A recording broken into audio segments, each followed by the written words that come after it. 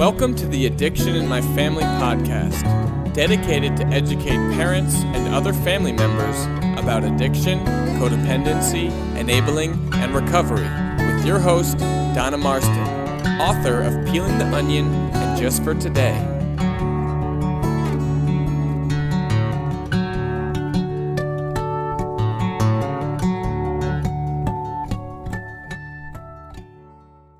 Welcome to Addiction in My Family. Today I will be interviewing Michelle Vanagel. Well, first of all, what was your drug of choice? My drug of choice is crack cocaine. Okay. And at what age did you start using? Smoking I started using as a teenager, but I didn't start with cocaine. I started with drinking and smoking weed, taking acid, like regular, I shouldn't say regular, it's not regular, but like all the things you do in high school, so I did all that. Yeah. And then I probably tried cocaine for the first time. I was probably like 17. So then, but I'm like the family of shoulds, like you should have a house, you should have a couple of kids, you should get a career. So I put everything down at probably like 23 and did all those things, got a career, got a house, had 2 children, and lived life like without any, I didn't go to any meetings or anything, but I just lived life for like 10 years. And then I relapsed when I was 34. And can you pinpoint what caused that relapse, or is it just something that happened, or did you? No, I'm gonna pretty much say that I relapsed probably a couple of years before I ever picked up the drug. And in like 2005, I kind of got antsy with my life, a little bored. I never worked on any of my issues. I fell in love,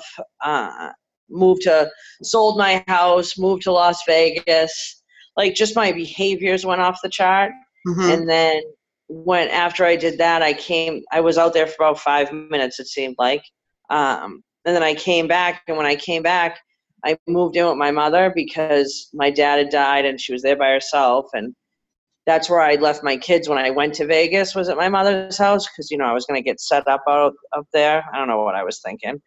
And then so when I came back, I had a built-in babysitter every night. So I started going out again and started drinking.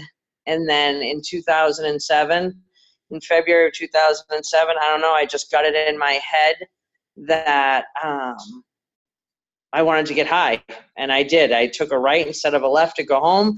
And I went and got high, and it was spiraled downhill fast. One of the things that I do want to talk about, I know that you went to jail, or I don't know if it was jail or prison. Yes. Is that a pathway for you to get sober? And did that happen at this point? Is this years later? No, years later. So I relapsed in February of 2007. I was in Valley Street Jail by September of 2007 with a whole bunch of felony charges.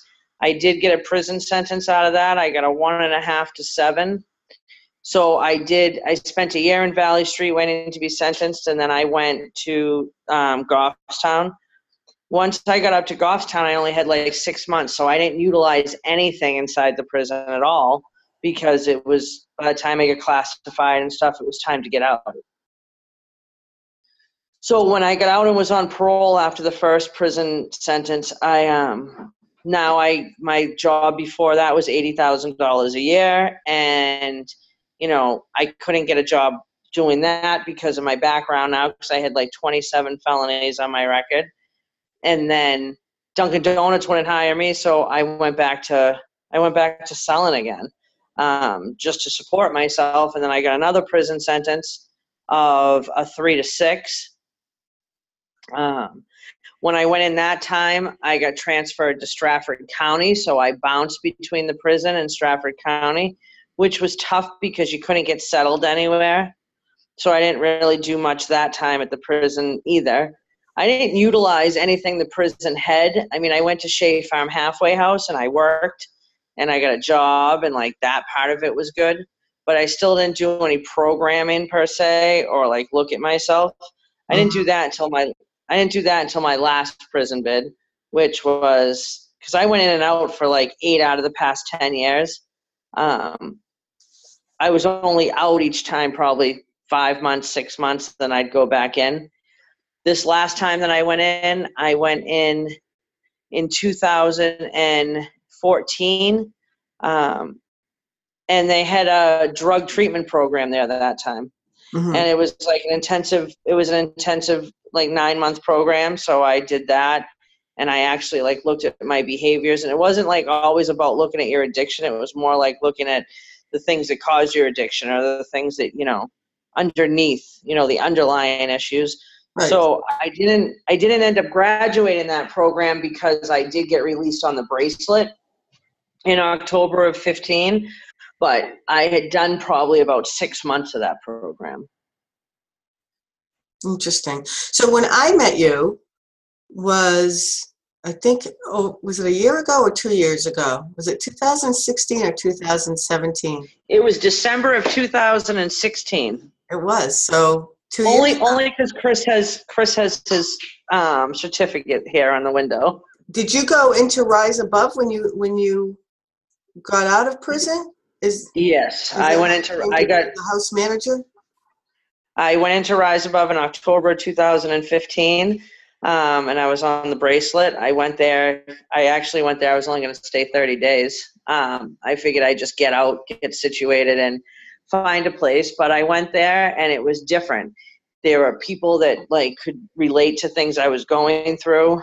I found a job. I stayed. I actually got scholarship for the first 2 weeks at Rise Above because I had nothing leaving the prison.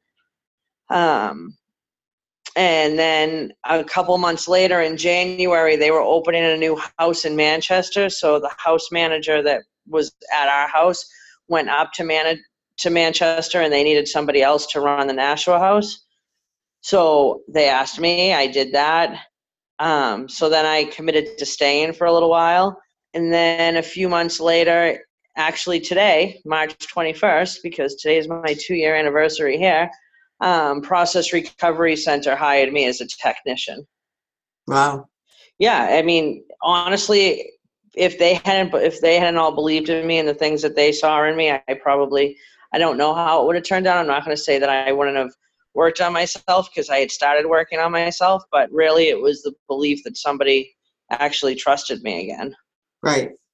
So when you were going through all of this, what was your relationship with your family? How did it affect your mom? It was your dad in the picture, siblings? What was the family unit going through? My dad is deceased. When I first went in 2007, my family was still very supportive. When I got out, actually, it was March of 2009 when I got out. I actually paroled to my sister's house when I got out of prison the first time, and my family unit was still intact. But then when I couldn't find a job, not that they made me feel like it, because they didn't, it was more my pride, I think, but like I became like this built-in like housekeeper almost. Like I was cleaning my sister's house, I was cooking dinner, I was doing laundry, because I felt like, why should my sister be supporting me when I couldn't find a job? And that, hurt my pride and ego. And I ended up leaving. After I left her house and went back to Nashua and then got my second prison sentence, my family pulled away a lot more. My family still isn't, even today. Now I'll have 5 years clean in August. My family even today isn't a family that is completely in my life. I do talk to my kids through Facebook and stuff now. We're working on those relationships, but not fully there. Well, it takes time to rebuild the relationships. No, absolutely.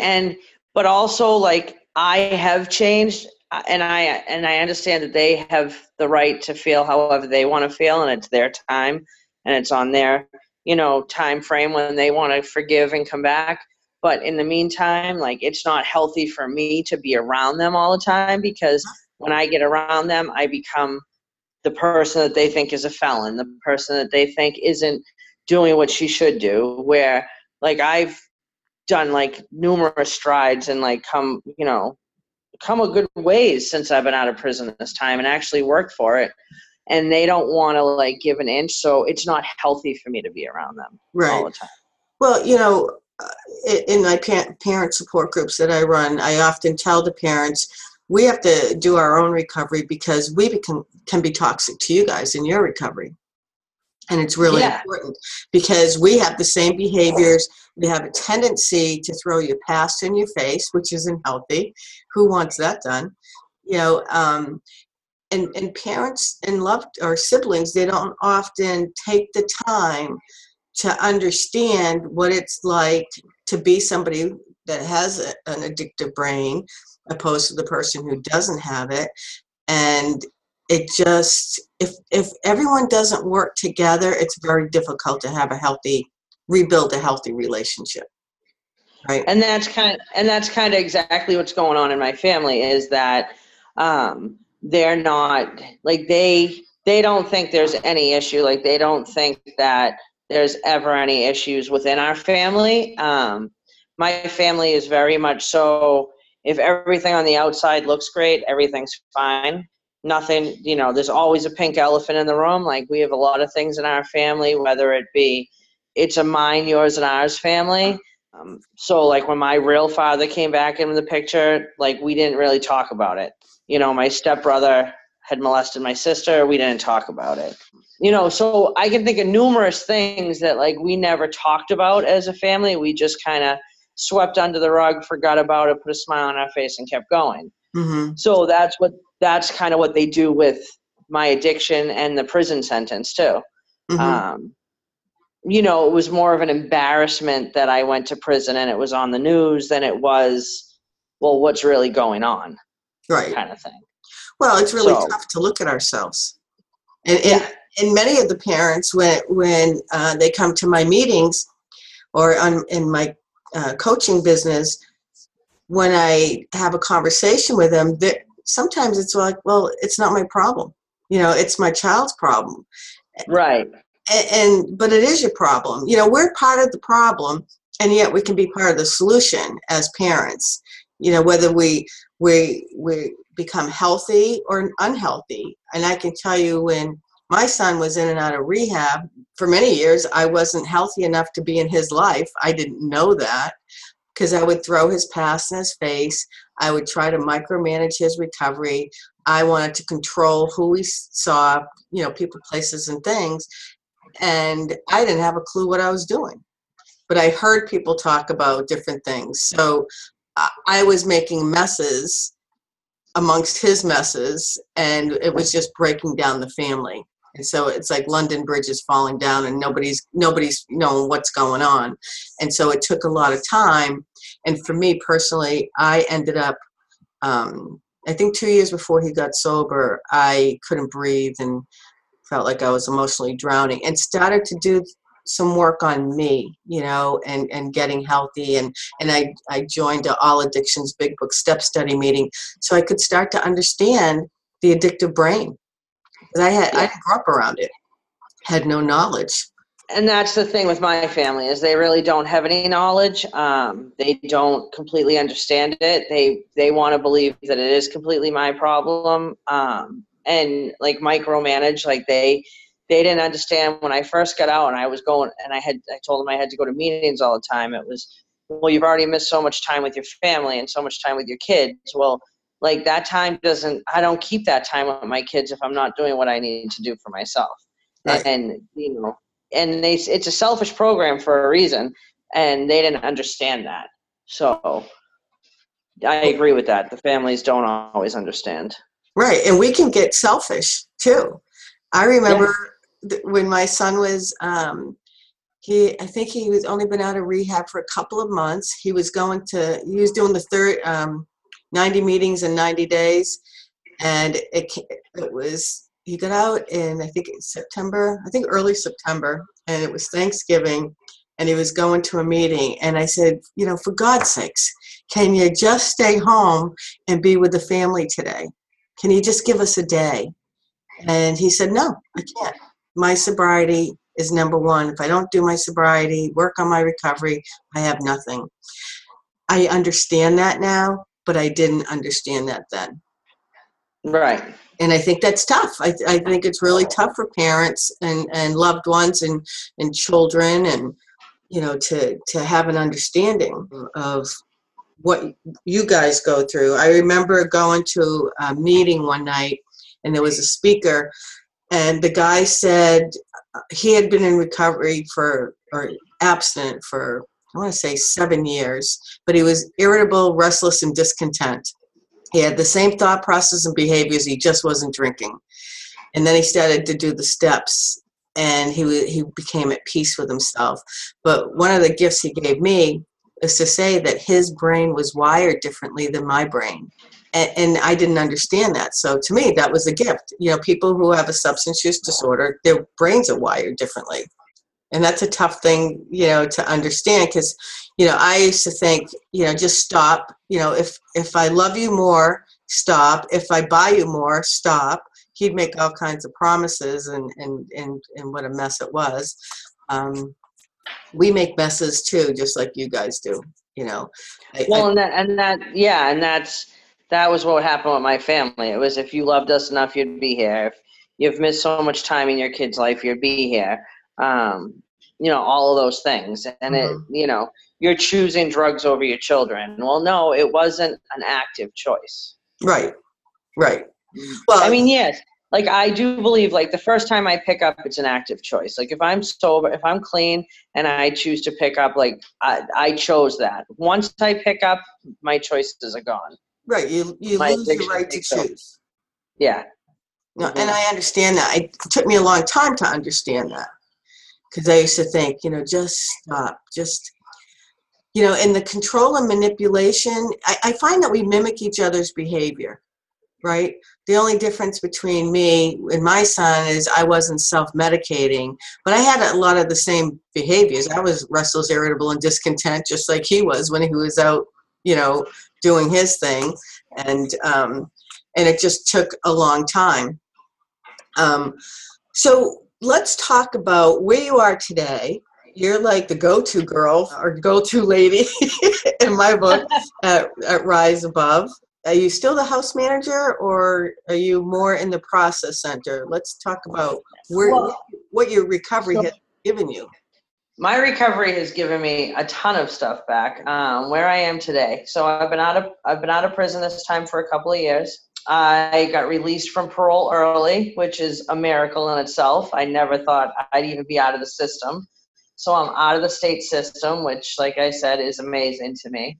I was supposed to be on parole till this July. They let me off in January. I'm not actually a house manager. I oversee all of the Rise Above housing, both men and women. I do have a male counterpart that does it with me, Sean. But so we run Rise Above. I do take all the phone calls and intakes, and schedule people coming in to go into the beds. My real job, not that that's not a real job, but like my real job is the Process Recovery Center in Hudson, which is an intensive outpatient program and a PHP program. I'm in charge of all of housing for them and also the behavioral health technician. Mm-hmm. So my life today couldn't be any more different than what I was doing when I was using. And you're also a trained recovery coach too. I am a trained recovery coach who needs to get her act together, Donna, and go get her CRSW, because I do have all the classes now. I just have to do it. Yeah. I did that, and I got mine. I think it's almost 2 years now that I got my CRSW. Yeah, I just have to go get the fingerprint. I just have to do it. I got to sit down and just do it. Yep. I have the letters I need. I have the supervision. I have the classes. I just have to do it. Well, with your work, I would think that you'd have plenty hours. Right. Because you're always engaged with people who are seeking recovery. If people don't know what Rise Above is it more recovery housing, level 2, sober housing, or transitional living, would you say? I would say sober housing / transitional living. It's it's a place that you can just have some accountability. So there's a house manager that lives in each of the houses. It's a safe, sober environment. The accountability piece of it is that they have to do so many meetings. They have to get a sponsor. They have to do a mandatory, like, all house meeting once a week with all the females do it on Wednesday, the males do it on Mondays. There's a curfew, Sunday through Thursday. There's a different curfew Friday and Saturday. They're breathalyzed nightly. They're UA'd throughout the week. So you're living on your own. You're living with people that are going through the same thing you're going through. But there's enough accountability that it will, keep you on the right track. But there's also enough kind of rope to hang yourself if you're not doing. Rise Above, you're going to get out of Rise Above what you put into it. Like what I got out of Rise Above, I'm all about Rise Above. I know process recovery pays my bills, but I'm all about Rise Above because Rise Above is what saved my life this time, as far as I'm concerned. Yep. Because it gave me someplace safe to be. Because that was my biggest problem every time I got out of prison is I would live with somebody or I would get in a relationship with a guy because I was in love and everything would be great. And really, I didn't work on myself. I didn't do anything I needed to do. And I lived the way they wanted to live because I was living in their house. Right. Where Rise Above was a place that I could go that was safe. It was clean. And it had 23 other women in the building that knew exactly how I felt. Like if I felt at 3:00 in the afternoon that I wanted to go get high and throw in the towel, I could go on the porch, smoke a cigarette, and run into probably 10 people. And those people would tell me, probably not, let's think about this. And then so when you think it through, you're like, no, consequences are bad, because you stop and you think about it. Right. So. It's interesting because just like treatment, I hear sober housing or recovery housing, parents will say, it didn't work for my son or my daughter, blah, blah, blah, blah, blah. And I hear it all the time. And my answer is, it's not going to work if you don't work it. Right. Recovery's not going to work if you don't work it. But relapses, parents and the kids are still blaming people, places, and things. Because you could be in the worst sober house in the world, but if you were committed to your recovery, there's a way you'd figure out how to stay in recovery and move forward in it. I say that all the time, like people, places, and things. And you're right. If you work in your recovery, you're fine. When the prison van pulled up to Cross Street, Rise Above on Cross Street, I said, I can't. I looked at the prison guard that was dropping me off, and I'm like, I can't stay here. I picked up my dope every day from behind the house. And I'm like, this is where I sold. This is where I met my dealer. This is I can't do this. Well, yes, I can, because I just don't need to be in that alleyway. I just don't need to be meeting that person. I don't need to be doing those things. I sold most of my drugs in Nashua, and Nashua was where I got clean. Bottom line is, no matter where you go, you show up, right? Yeah, you take yourself with you. So if you're not doing the work, you get what you get. And I don't care where you put me. I've never been to Texas, but if you put me in Dallas, Texas, and I wanted to get high, I bet I could get high. And I've never been there. So, I mean, addicts are pretty intuitive. And very resourceful. Very resourceful. The parents, as parents, we worry they're not going to be fed. They're not going to get this. They're not going to get that. They can get their drugs no matter what. And we're sitting, fretting about everything and making ourselves sick. And when in fact our kids aren't really given a care that we're getting emotionally or physically ill or financially bankrupt. They're just doing what they need to do to get high. Right. And live in their active addiction. Yeah. So anything else that you think is really important for parents or anybody suffering from a substance use disorder that they need to know how to work recovery or how to just surrender to their addiction so that they can, seek help or seek treatment? I think it's twofold. I think on the parent side, there's a fine line between helping and enabling.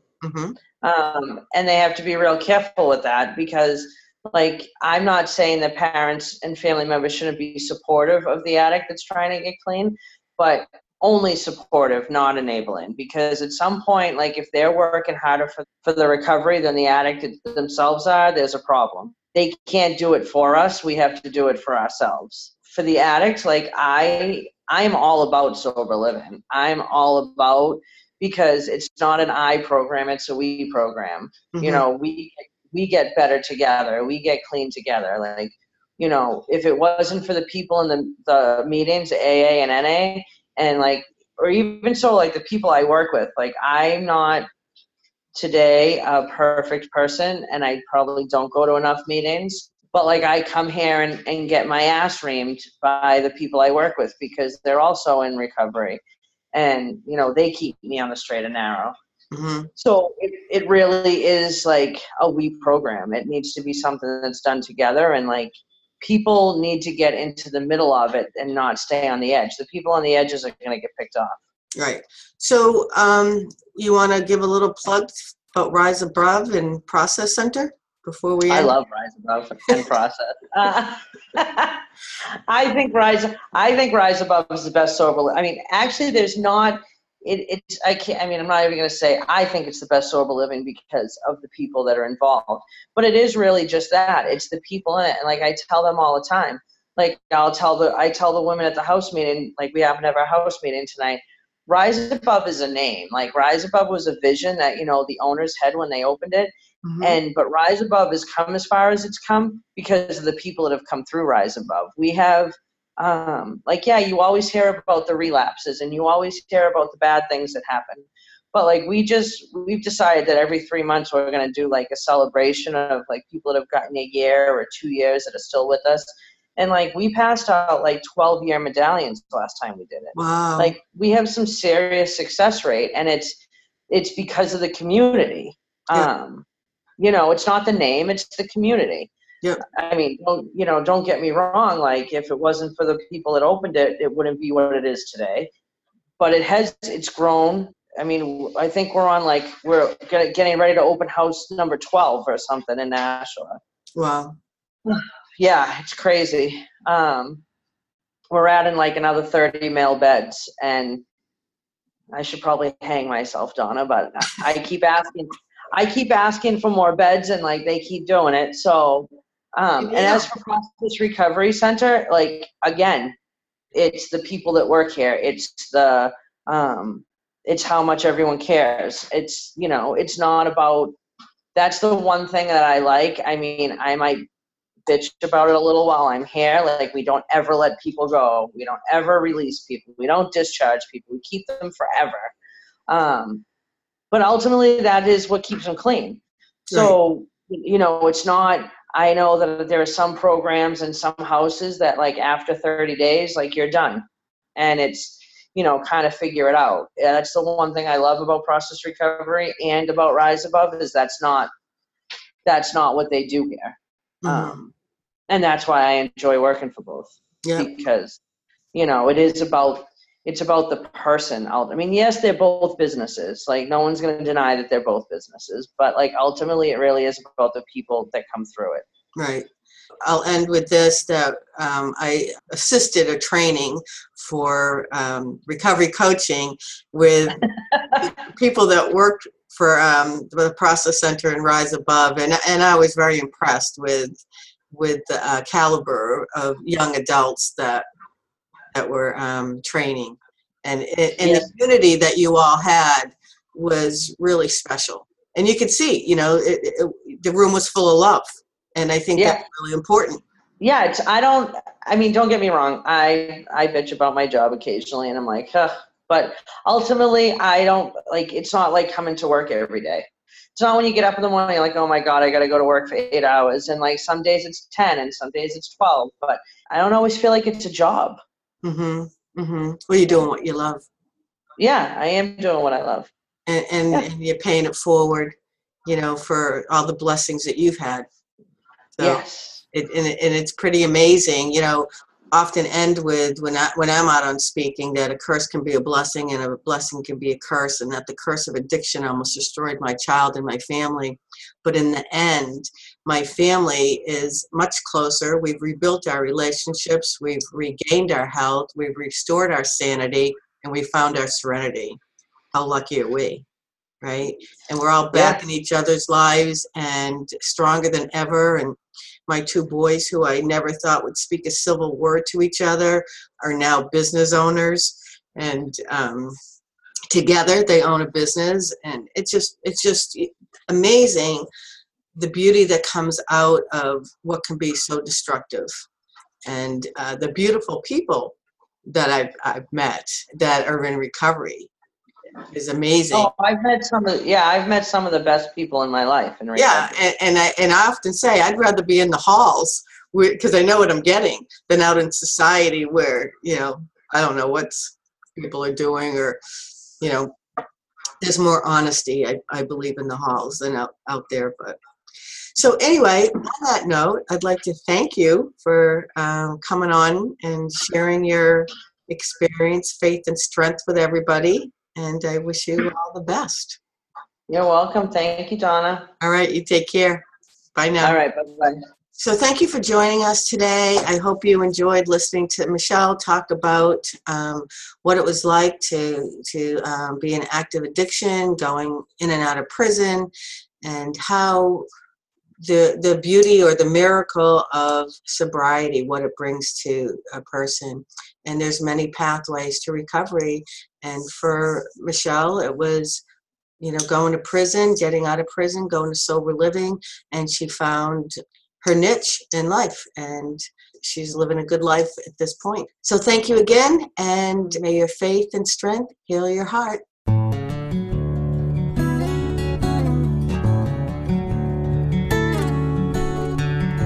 Thank you for listening today.